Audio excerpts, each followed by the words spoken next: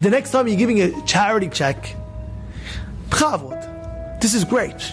I'll give you a check, I'll give you whatever you want, You're helping the guy.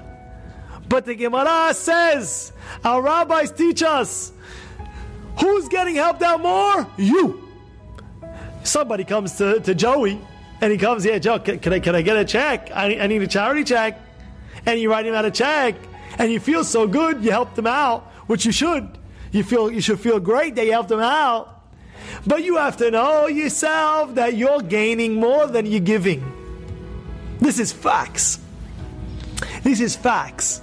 You're gaining more when you give that check to tzedakah. You gain more than the person receiving the check.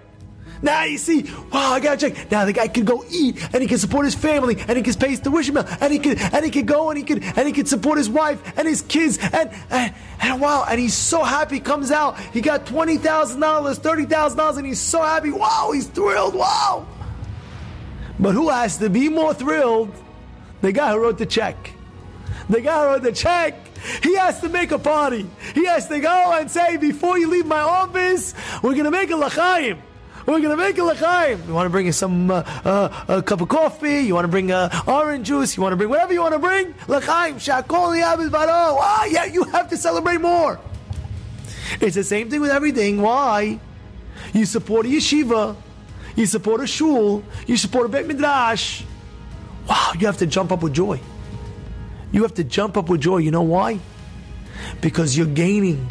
All you're doing is you're putting back money in your bank account. That's what you're doing.